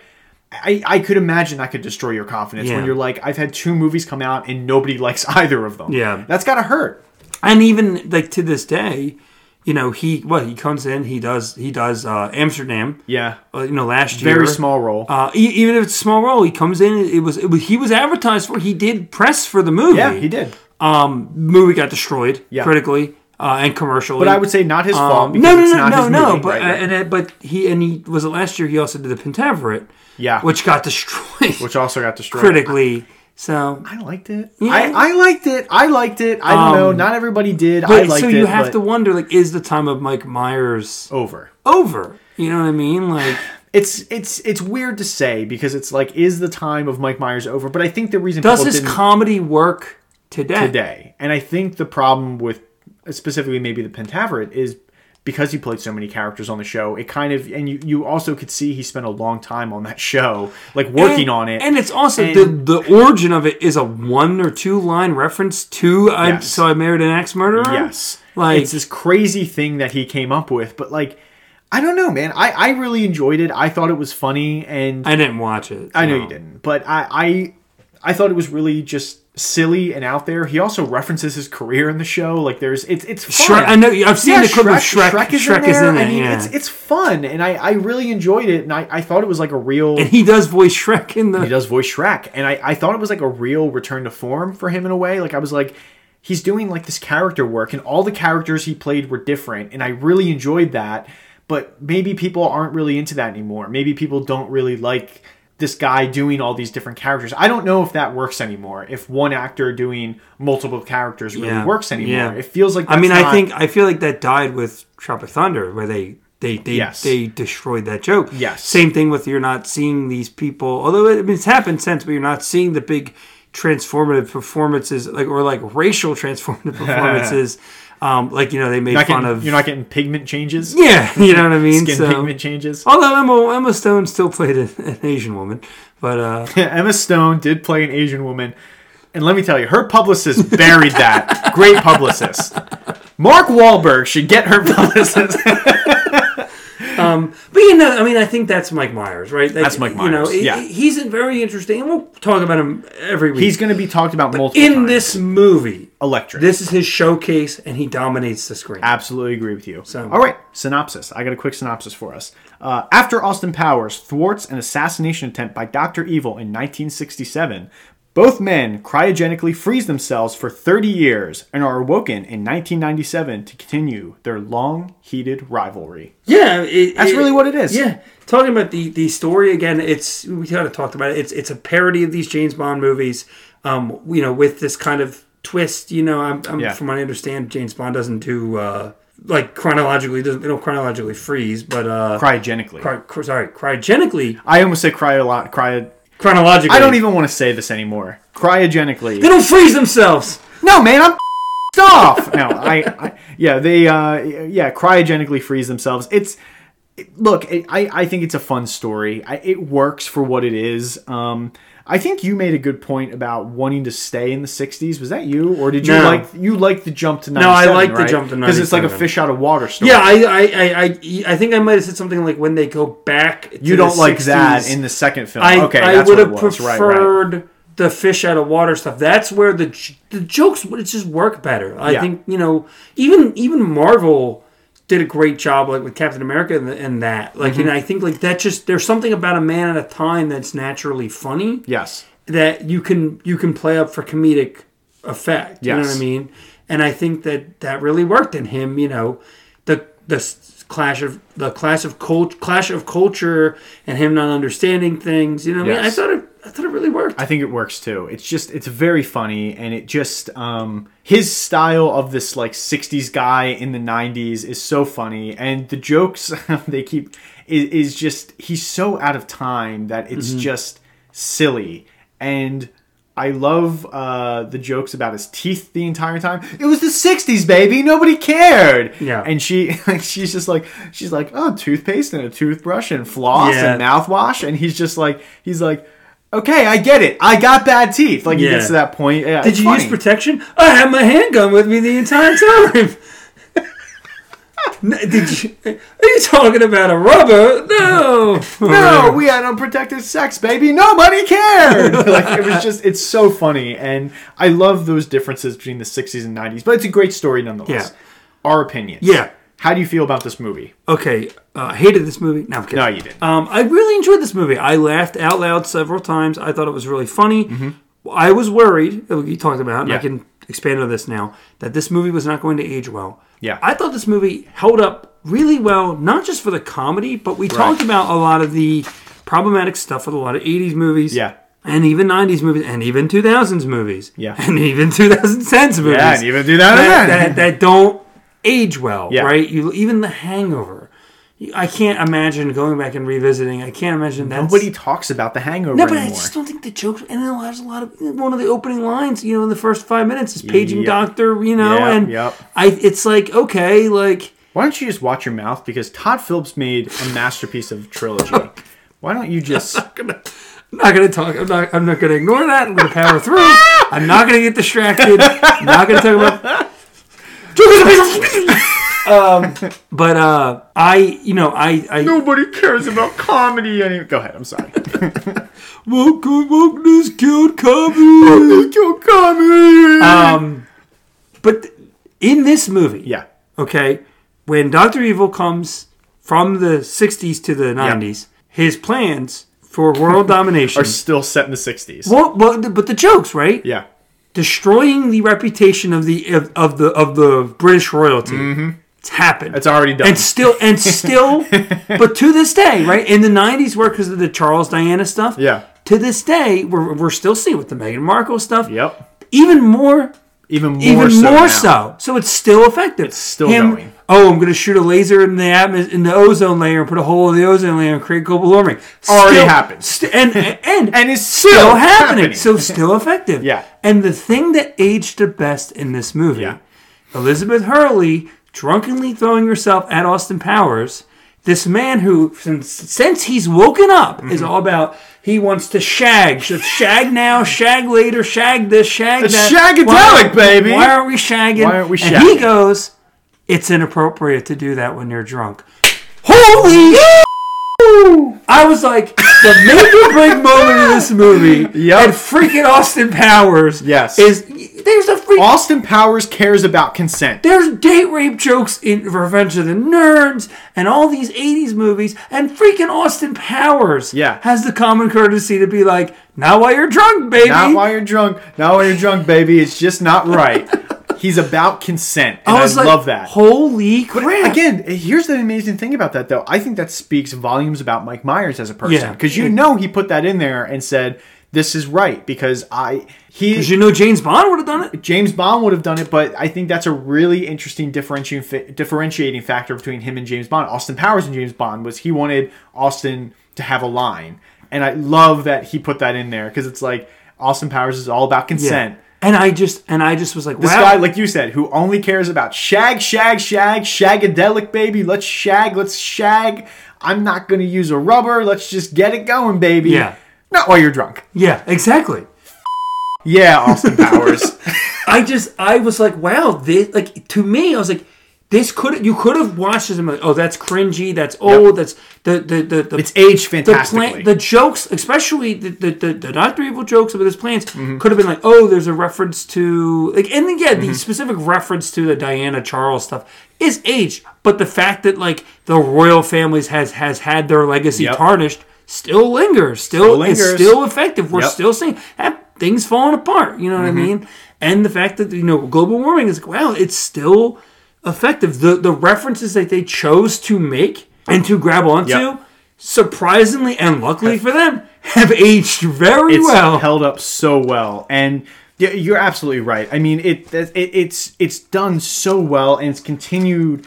You can watch this movie now, and it's as relevant as ever, and it's so fun. And you're just like, man, this is like. I can't believe this came out in 1997, and now in 2023, we're still talking about these things. Now, in 2023, all these years later, and we're like, this is insane. Like, it's pretty wild to watch it. And, but my opinion, I think this is a great movie. I really do. I think this is the standout of the series. I mean, not to spoil anything, but who cares? It's the standout. It is. It's the best movie, and I think it's really just its own thing. I think Mike Myers set out to make a spoof movie, and I think he accidentally stumbled into a series he wasn't planning on. It is. Like, I genuinely think he was like, I'm just going to make a James Bond parody, and it's going to be a spoof, and I don't care if anybody gets it. It's my passion project. and I think it accidentally crossed over into now it's an Austin It Powers thing. superseded the things. Nobody watches this movie. It became its own culture. Again, the people that were watching this movie at the time of this release, a lot of the people that were watching it, especially the younger audience, were not aware of the James Bond tropes. They were not aware of the specific parodies of Pussy Galore and all this stuff, right? They weren't aware of all that. Yeah. They just knew that a lot of vagina is a funny name. They knew that who does number 2 work for is funny. It's like funny. they just know that. Like allow myself to introduce myself. Like that's funny. Like it supersedes and becomes more than the references. And we see things like, a lot of the scary movies or, a lot of those date movie, epic movie, dance movie. You watch it's very those. specific to that. You watch, and there's Britney Spears sitting in a chair shaving her head. Right.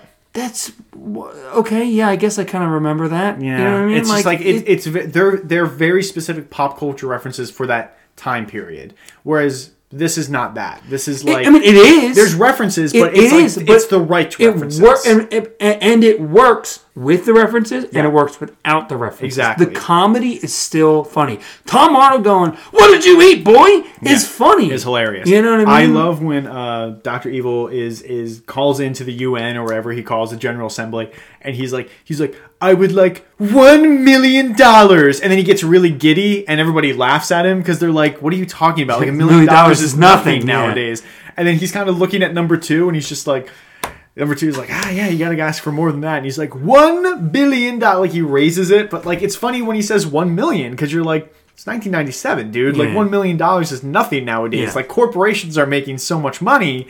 And Jeff Bezos craps that out every day. That out every day. I know not in 97, but... Not in 97, but he is now. Yeah. I mean, it's probably more than $1 million, but like it's insane. So yeah, no, I think this is a great movie, and I love it, and I would rewatch this again. I like it that much. I don't. This is something that I don't think I will get tired of watching because it just works. It's feel good. I mean, look, this entire conversation, that music has been playing in my head. Do do do do. Oh my god. Do do do do. It's been in my head the entire time. It's so fun. Yeah. I love when Austin Powers is trying to turn around in that car too after he drops and he's against the wall and he's like the 900-point turn or whatever. So funny. Yeah, the 900-point turn. It's so good. All right. Uniqueness. What stands out to you?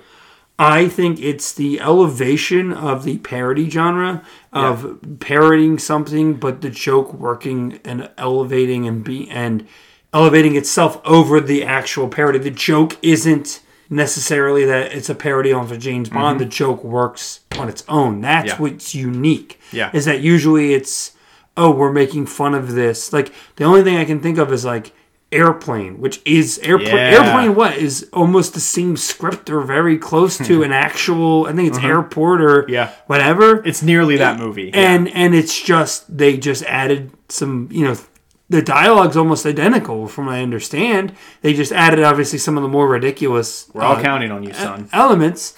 That's such a good line. And it's like that. Where, like, you can watch Airplane and not watch the other movie and be like, it's just funny. Funny's funny. Funny's funny. But there's very rarely... And that maybe the first Scary Movie I haven't revisited... But does that work if you don't know Scream? Does that work? I don't know. Yeah. It's one of those things. I think that is exactly what stands out. It is that it goes beyond parody and becomes this entirely different comedy that, again, I think he accidentally stumbled into. I don't think his plan was to make a trilogy. I think his plan was, I'm going to make one movie, and if people like it, people like it. If they don't, they don't. Yeah. And I think he accidentally created a phenomenon. That's what I think he basically made the same movie three times. He basically made the same movie 3 times. Yeah, it is an accidental phenomenon. That is what is unique about this to me. Does this bring anything new? Brings a hell of a comedic performance. Yeah. It brings 60s culture back. It definitely brings 60s culture back. It is about nostalgia in the 90s for the 60s. You know what I mean? Like, we're getting, was it? So this was 97. So 10 would be 2007. 20 would be 2017. So we're getting to the point, where, we're almost farther away from we're almost farther away from Austin Powers than Austin Powers was from the 60s. It's insane. So I think it's a standout comedic performance, and I think it's elevated comedy. Probably. Yeah, no, elevated comedy, the standout performance, and probably just I think bringing 60 culture back like that in that way was very new for that time because nobody really had revisited it. Yeah, it's so unique in that sense. What is the best scene, my friend? I'm going to go with the Michael McDonald. No! Nice. Just because I think that made me laugh consistently and the dedication to it. Is it the best scene in the movie? Maybe not. Maybe it's the Burt Bacharach thing. Right. Maybe it's the dancing intro. I don't know. But I want to go with... That's the one thing that's always stood with me. You know what? Screw it. Never mind. I'm going to go with the bathroom scene. I laughed consistently at that as well. And honorable mention, too, when Austin gets defrosted and just that whole... The long pee. The long pee, but the whole thing. The whole thing. He's not speaking. Yeah. He's just going through this whole... But the dedication to the joke. Mm-hmm. Evacuation complete. Evacuate. Yeah, it's so good. It's so good. So I'm going to take the dancing intro. I think it is just so good. It is. It's really, really fun. It's just so fun, and it feels very Bollywood. But also just how big it goes. Very 60s. It's very big. It's really fun. Myers is all in as Austin Powers during that dance, and everyone is into it. I love it. Another one of those intros I think is also really, really good, and we'll talk about it as we go on because they do one every single one. I actually think all three are really. I think all three are really good, but I don't know if this is my favorite intro, but I do really, really, really like this one, and I think it's a lot of fun. And I think just doing that was a swing to do like a big dance number sequel, like opening to your movie, your comedy movie. That's why people got sucked in. There are a lot of like lines in this movie. Not this isn't necessarily seen, but there's so many lines in this movie that just like they're just thrown out there that if you don't even notice them, like I know again somebody pointed this out, but I noticed it too when I watched the movie. When he's like, "There you are," and the guy's like, "Do I know you?" No, but there you are. No, like, but there you are. Really funny. It's so funny. It's so good. How does this set the tone of the franchise? It establishes... We're talking connectivity, I should say. Yeah. Yes. What this does is it establishes... it establishes the tone, right? It establishes that we are in a larger-than-life parody world. Yeah. But, the stakes, nothing really matters. Stakes don't really matter. Yep. Plot doesn't really matter. The movie's not taking itself too seriously. Everything's going to work out in the end anyway. You know what I mean? So that's what it's establishing. Yeah, it's just establishing this world of Austin Powers, and it's setting the tone of none of this is really serious. We're just going to have fun. It's kind of just a bunch of sketches thrown together, but hey, you're here for the ride. Enjoy it. That's all it is. Yep. Is this a worthy start to the franchise? Absolutely. 100%. All right, my friend. So before we talk about the future of the franchise, I got a little casting. I got some fun facts. And I also have a little section called Dana Carvey, Dr. Evil. We'll talk about that. We have to give him credit. We have to talk about it. I mean, I could not do this without mentioning it because it is such a big thing. And I feel like we need to give Dana Carvey his credit. Yeah. So we'll talk about it. But casting.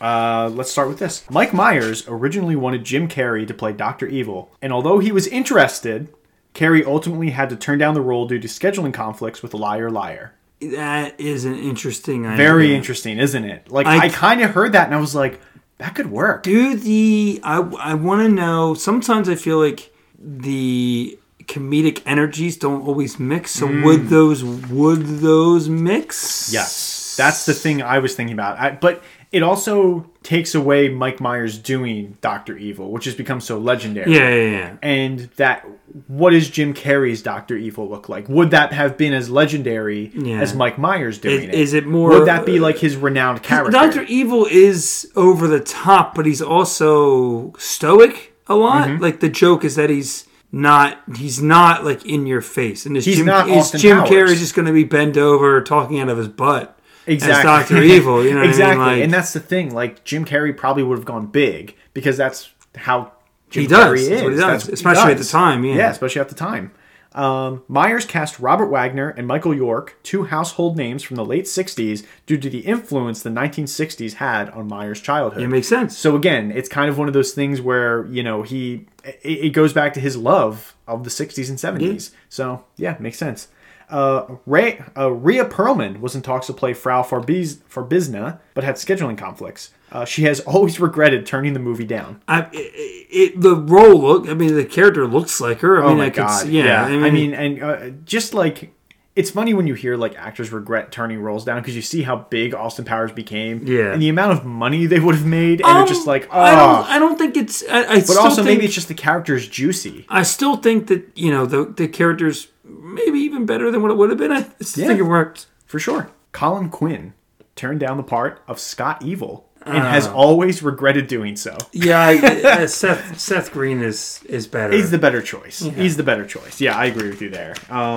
Also, isn't Colin Quinn a little old at that point to be playing? I was going to say, I don't really know him that well. But Seth Green really works in that role because he's like the exact age he should be to be Dr. Evil's son for not being around for so long. So, like, Colin Quinn... Well, also, they said, too... But also, Colin Quinn always does that New York thing. And it's like... Yeah. I don't know. I like Seth Green. Hey, what's up, Dr. Evil? What's going on? Like, I don't know if that works. Yeah, Seth Green's the better choice. Okay, we're going to go to other fun facts. We're there already. Myers estimated that 30 to 40% of the film was improvised. Yeah, not surprising. Yeah, not surprising. That's why you get the people you got. Yeah, they can handle it. Yeah, they can handle it. They're pros.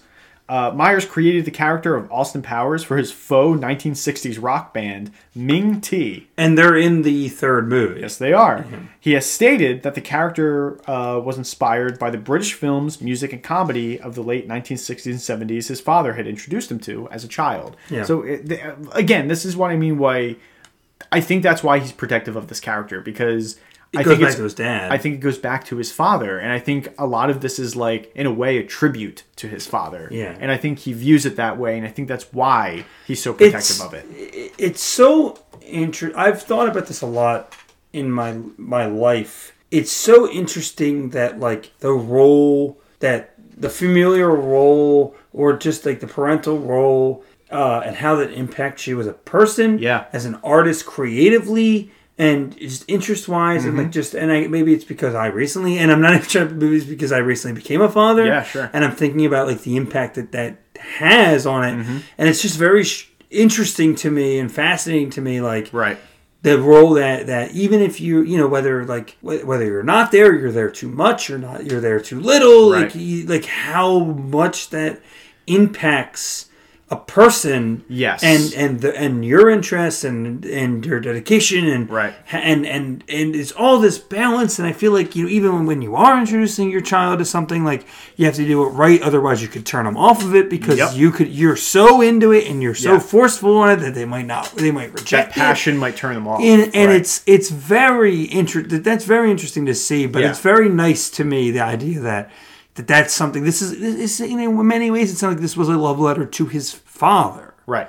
You know what I mean? Yes. So, and I don't know if his father was around for the movie. He was, I believe. Yeah, he was, I believe. I think his father, from what I remember, I think it's later on. I think it's like the early 2000s he passes, or maybe the late 90s. But I think he was around to see this, I believe. Specifically, there was a British TV series called Adam Adamant Lives that was a huge influence behind Austin Powers. The show was about an Edwardian adventurer who was revived in 1966 after being frozen by his evil arch-nemesis, the Face. That's exactly what this movie is. Yeah. And you're just like, what? Like, that's crazy. Adam is bewildered by swinging 60s London and fights evil with the help from the beautiful granddaughter of his sidekick. So that's where it's James Bond mixed with that. Yes, it is. So I've never seen that show, but I was kind of interested, and I was like, Adam Adamant Lives. I would watch it. No, I bet it's not either. It's not good. I like Edwardian things, though. I don't. Dr. Evil's appearance is based on Bond's arch-nemesis, Ernst Stavro Blofeld, portrayed by Donald Pleasance in You Only Live Twice. Yeah, and the cat is... And the cat, is part of that. Yeah, it's very fun. Ironically, Pleasance was the star of the Halloween films where his arch-nemesis was Michael Myers. Yes. Pretty fun. Yeah, fun little fact there. Dr. Evil's voice and mannerisms are based off of Lorne Michaels. That's the fact. We'll get to the Dana Carvey stuff later. Yep. So I think it's based off a little more than that. Elizabeth Hurley and Mimi Rogers asked and were allowed to keep their tight leather outfits. There you go. Hey, good Pretty hot, right? No comment. No comment. No comment. AOL on Austin's computer is version 3.0, and on the DVD commentary, Jay Roach stated that he did the AOL product placement to get a free year of service from them. Yeah, I'm not surprised. Yeah, of course. Could you imagine just like having that like offer though, just being like, yeah, I'm just gonna do this, just get like a free year, free lifetime supply of something. Is there anything you would do that for, like a lifetime supply of something? I mean, I'd do anything for somebody to sponsor this show. Well, okay then. Anything. You heard him, James Cameron. Mike Myers. What about you? Is there something you would... No, I draw the line at James Cameron. Mike Myers' wife suggested he dance in the movie during the credits since he dances around the house in The Buff. Makes sense. Yeah, it's pretty cool. Ted the Sphinx cat that played Mr. Bigglesworth was very fond of Myers and often delayed filming by sleeping on his lap. There you go. Cute little cat. That's I nice. don't like furless cats though. No, I mean they weird me out. That's the point. Someone makes you uncomfortable. Yeah. In the Vegas bar scene, Myers originally wanted Austin drinking Zima to show Powers desperately trying to be cool and failing. Instead, he's drinking a Tab Cola. Coors, the owner of Zima, were keen on the idea until they realized they were being mocked and quickly pulled out.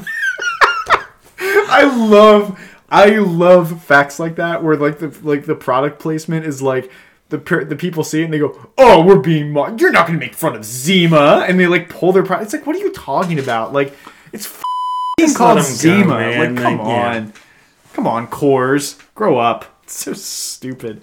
Neil Malarkey and Myers were one-time comedy partners in the 1980s and toured as Malarkey and Myers. So that's why I knew I had a fact about Malarkey. I was like, there's something in here. That's why he's in all these movies. That's why he's in all the movies, because it must be close. Yes.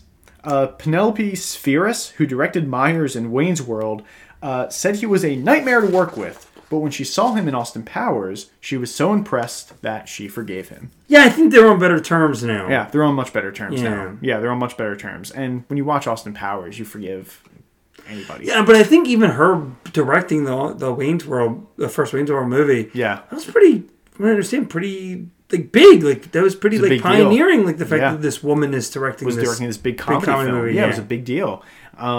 And I've heard those things about Myers, that he can be a little tough to work with. A lot of people can. A lot of people can, but I've heard that about him. Unless you're Keanu Reeves. Keanu Reeves, apparently you're the best guy in the world. John Wick Chapter 4, out now. Go see it. Vanessa Kensington's last name is an homage to Myers' acting debut. When he was 12, he appeared in a Canadian sitcom called King of Kensington. There you go. That's fun. I didn't know that, and I was just like, I didn't know he was acting at 12. This is like a love letter to his career and his interest. Yeah, so wild. This is Will Ferrell's feature film debut. Yeah, I'm not surprised by first that. One. Yeah, first movie he's ever done. I'm guessing he's on Saturday Night Live. Yes, at this he's point? on SNL at this point. And he's not there long. I think he only does 5 or 6 years or something. He's gone by like 2002. I think the year Goldmember comes out. And I think that's because he was filming... Was he doing No, Anchorman. He was doing Anchorman at that time. Yeah, that's why. Every Austin Powers movie was released the same year as a James Bond movie. 1997 was Tomorrow Never Dies. 1999 was The World Is Not Enough. And 2002 is Die Another Day. How weird is that?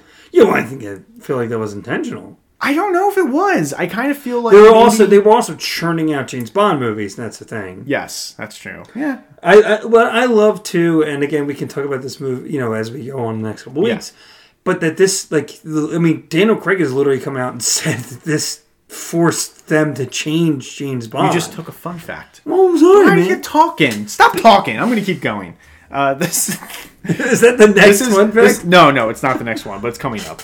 This is Mike Myers' favorite performance in this film specifically. I'm not surprised, Daniel Craig credited the Austin Powers franchise with the more serious tone of the Bonds film. You want to say it? No, I'm just kidding. Why are you taking my fun facts, man? No, I'm off.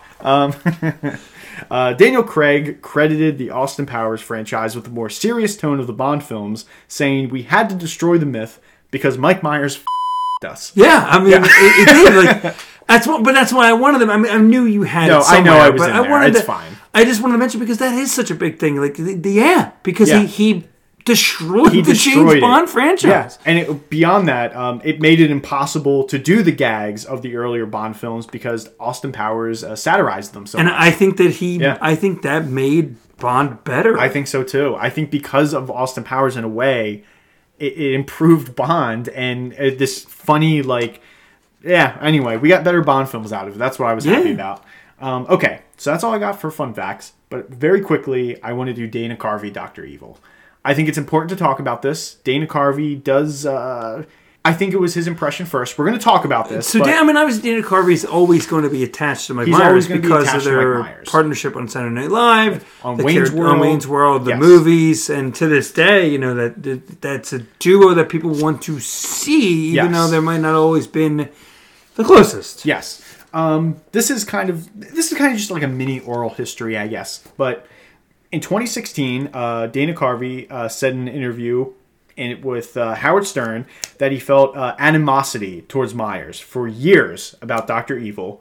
Carvey stated he was the first person to do an impression of Lorne Michaels while at SNL, and he felt Myers stole it and ran with it for the movie. I think this is true to some degree. No, I believe, and I think he's even. Myers is even addressed this. I think Myers has addressed it. There were writers at SNL from that time and other performers who have also come out and said it was Dana first. Yeah, but I think it's important just to mention his contribution. And it's not that. It's not that it's from what I understand. It's the exact impression. It's not that it's an impression of Lorne Michaels. It's the exact impression. Carvey was the first one to do the pinky gesture with his impression of Lorne, which was a big thing for Dr. Evil.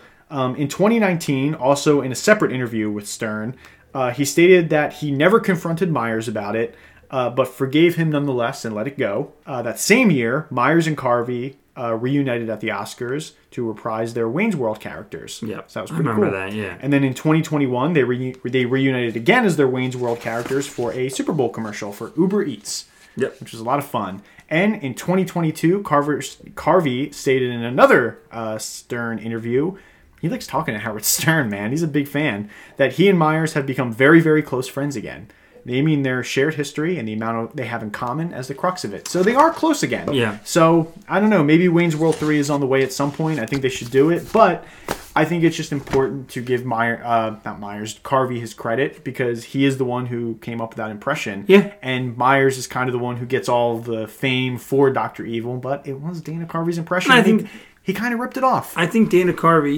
he's very funny. Yes.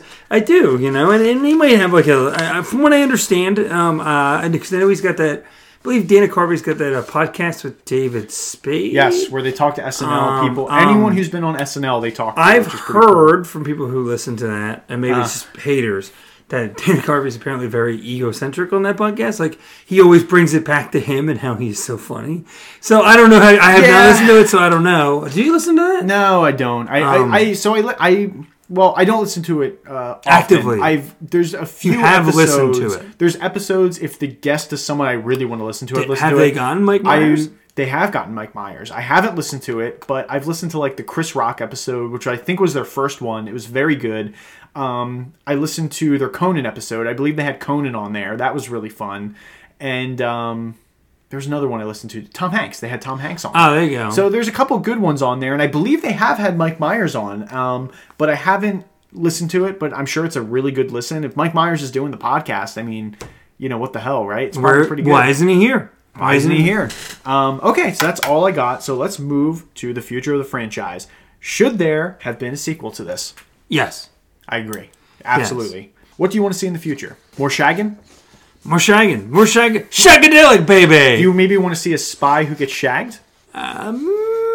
Maybe. Maybe? Okay. I think they went in ultimately, I guess, the right direction. I don't know, pick apart more Bond tropes. Sure. Time travel, I don't know if they needed to go back, but I think they wanted to. I feel like they kind of screwed themselves. Right.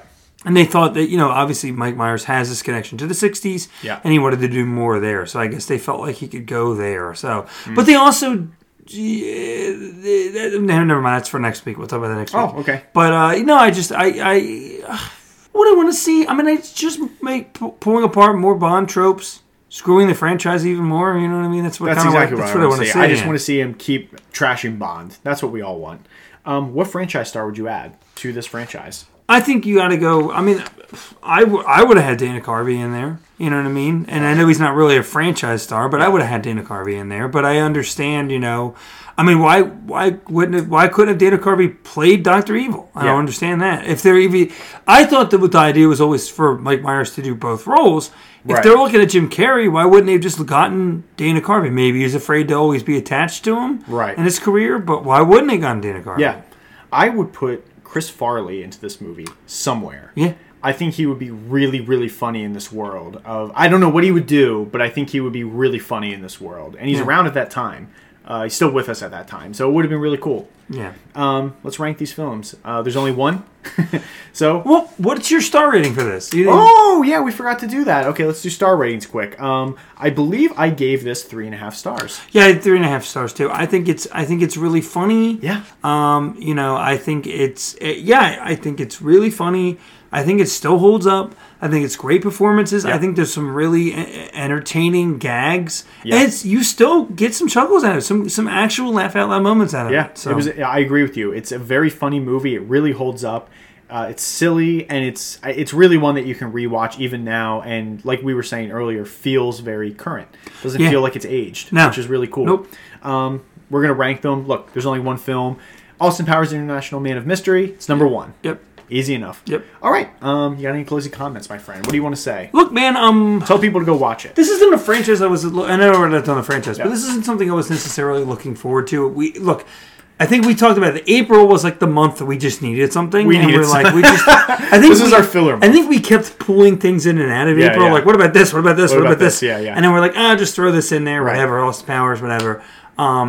I'm glad we did it. Yeah, me too. I enjoyed this more than I thought I would. I think I originally had it at 3 stars. Mm-hmm. Like when I went to Letterboxd, they'd originally given this 3 stars. Right. I went back, bumped it up. I'm like, it's a fun movie, man. It's enjoyable, you know? 3.5 stars, the same score we gave Leprechaun 3. Yes. The same score we gave Leprechaun 3. Look. I think. Maybe not. I don't know. I know I did. Mine was 3.5. Look, I think this is a great movie. I really would, I tell people to go watch these movies, and look, this is a really fun one to revisit, and I think this has surprisingly aged way better than we all thought it would, and it's Austin Powers. Who doesn't want to hear, yeah, baby, yeah, it's great. The character transcends the movie, right? The character completely transcends the movie, and it's a pretty unreal experience. So yeah. But that's our show, I think. Yeah, I got nothing else to say. You got nothing else to say? All right, well, let's wrap. Yeah, baby! Yeah, baby, yeah! That brings us to the end of the show. Thank you for listening. Thank you, Tony, and thanks to everyone for their support. You can find us on Apple Podcasts, Spotify, Stitcher, Google Podcast, and more. You can follow us on Twitter and Instagram at FranchiseMePod. You can see all of our rankings on Letterboxd. Just search Franchise Me, one word. Send us an email at franchisemepod@gmail.com. Leave us a rating and review on Apple Podcasts. Leave us your feedback so we can get better each week. Also, check out our bonus series, A Year in Franchises, and our special bonus episode, Best and Worst of 2022. I gotta update that because that was a while ago, but that's okay. We'll keep it in there anyway. Check it out anyway. March Madness. March Madness is out there. Yeah. We got our March Madness out there. Franchise the Oscars. Franchise the Oscars is out there, and I will say that our Year in Franchises 2017 is very good because it's a little longer I think the best one we've done. It's the best one we've done because there's a little conversation in there. Here, I'll just put this out there. Star Wars. Go check it out. No. We don't talk about Star Wars in that movie. In that yeah, episode. You're right. We don't talk about that. That's not Star Wars. That's not Star Wars. That's not Star Wars. Check out our website, franchisemepodcast.com, where you can see all of our episodes. Join us next week as we go on another groovy adventure and discuss Austin Powers, the spy who shagged me. Yeah, baby! Yeah, baby! Yeah!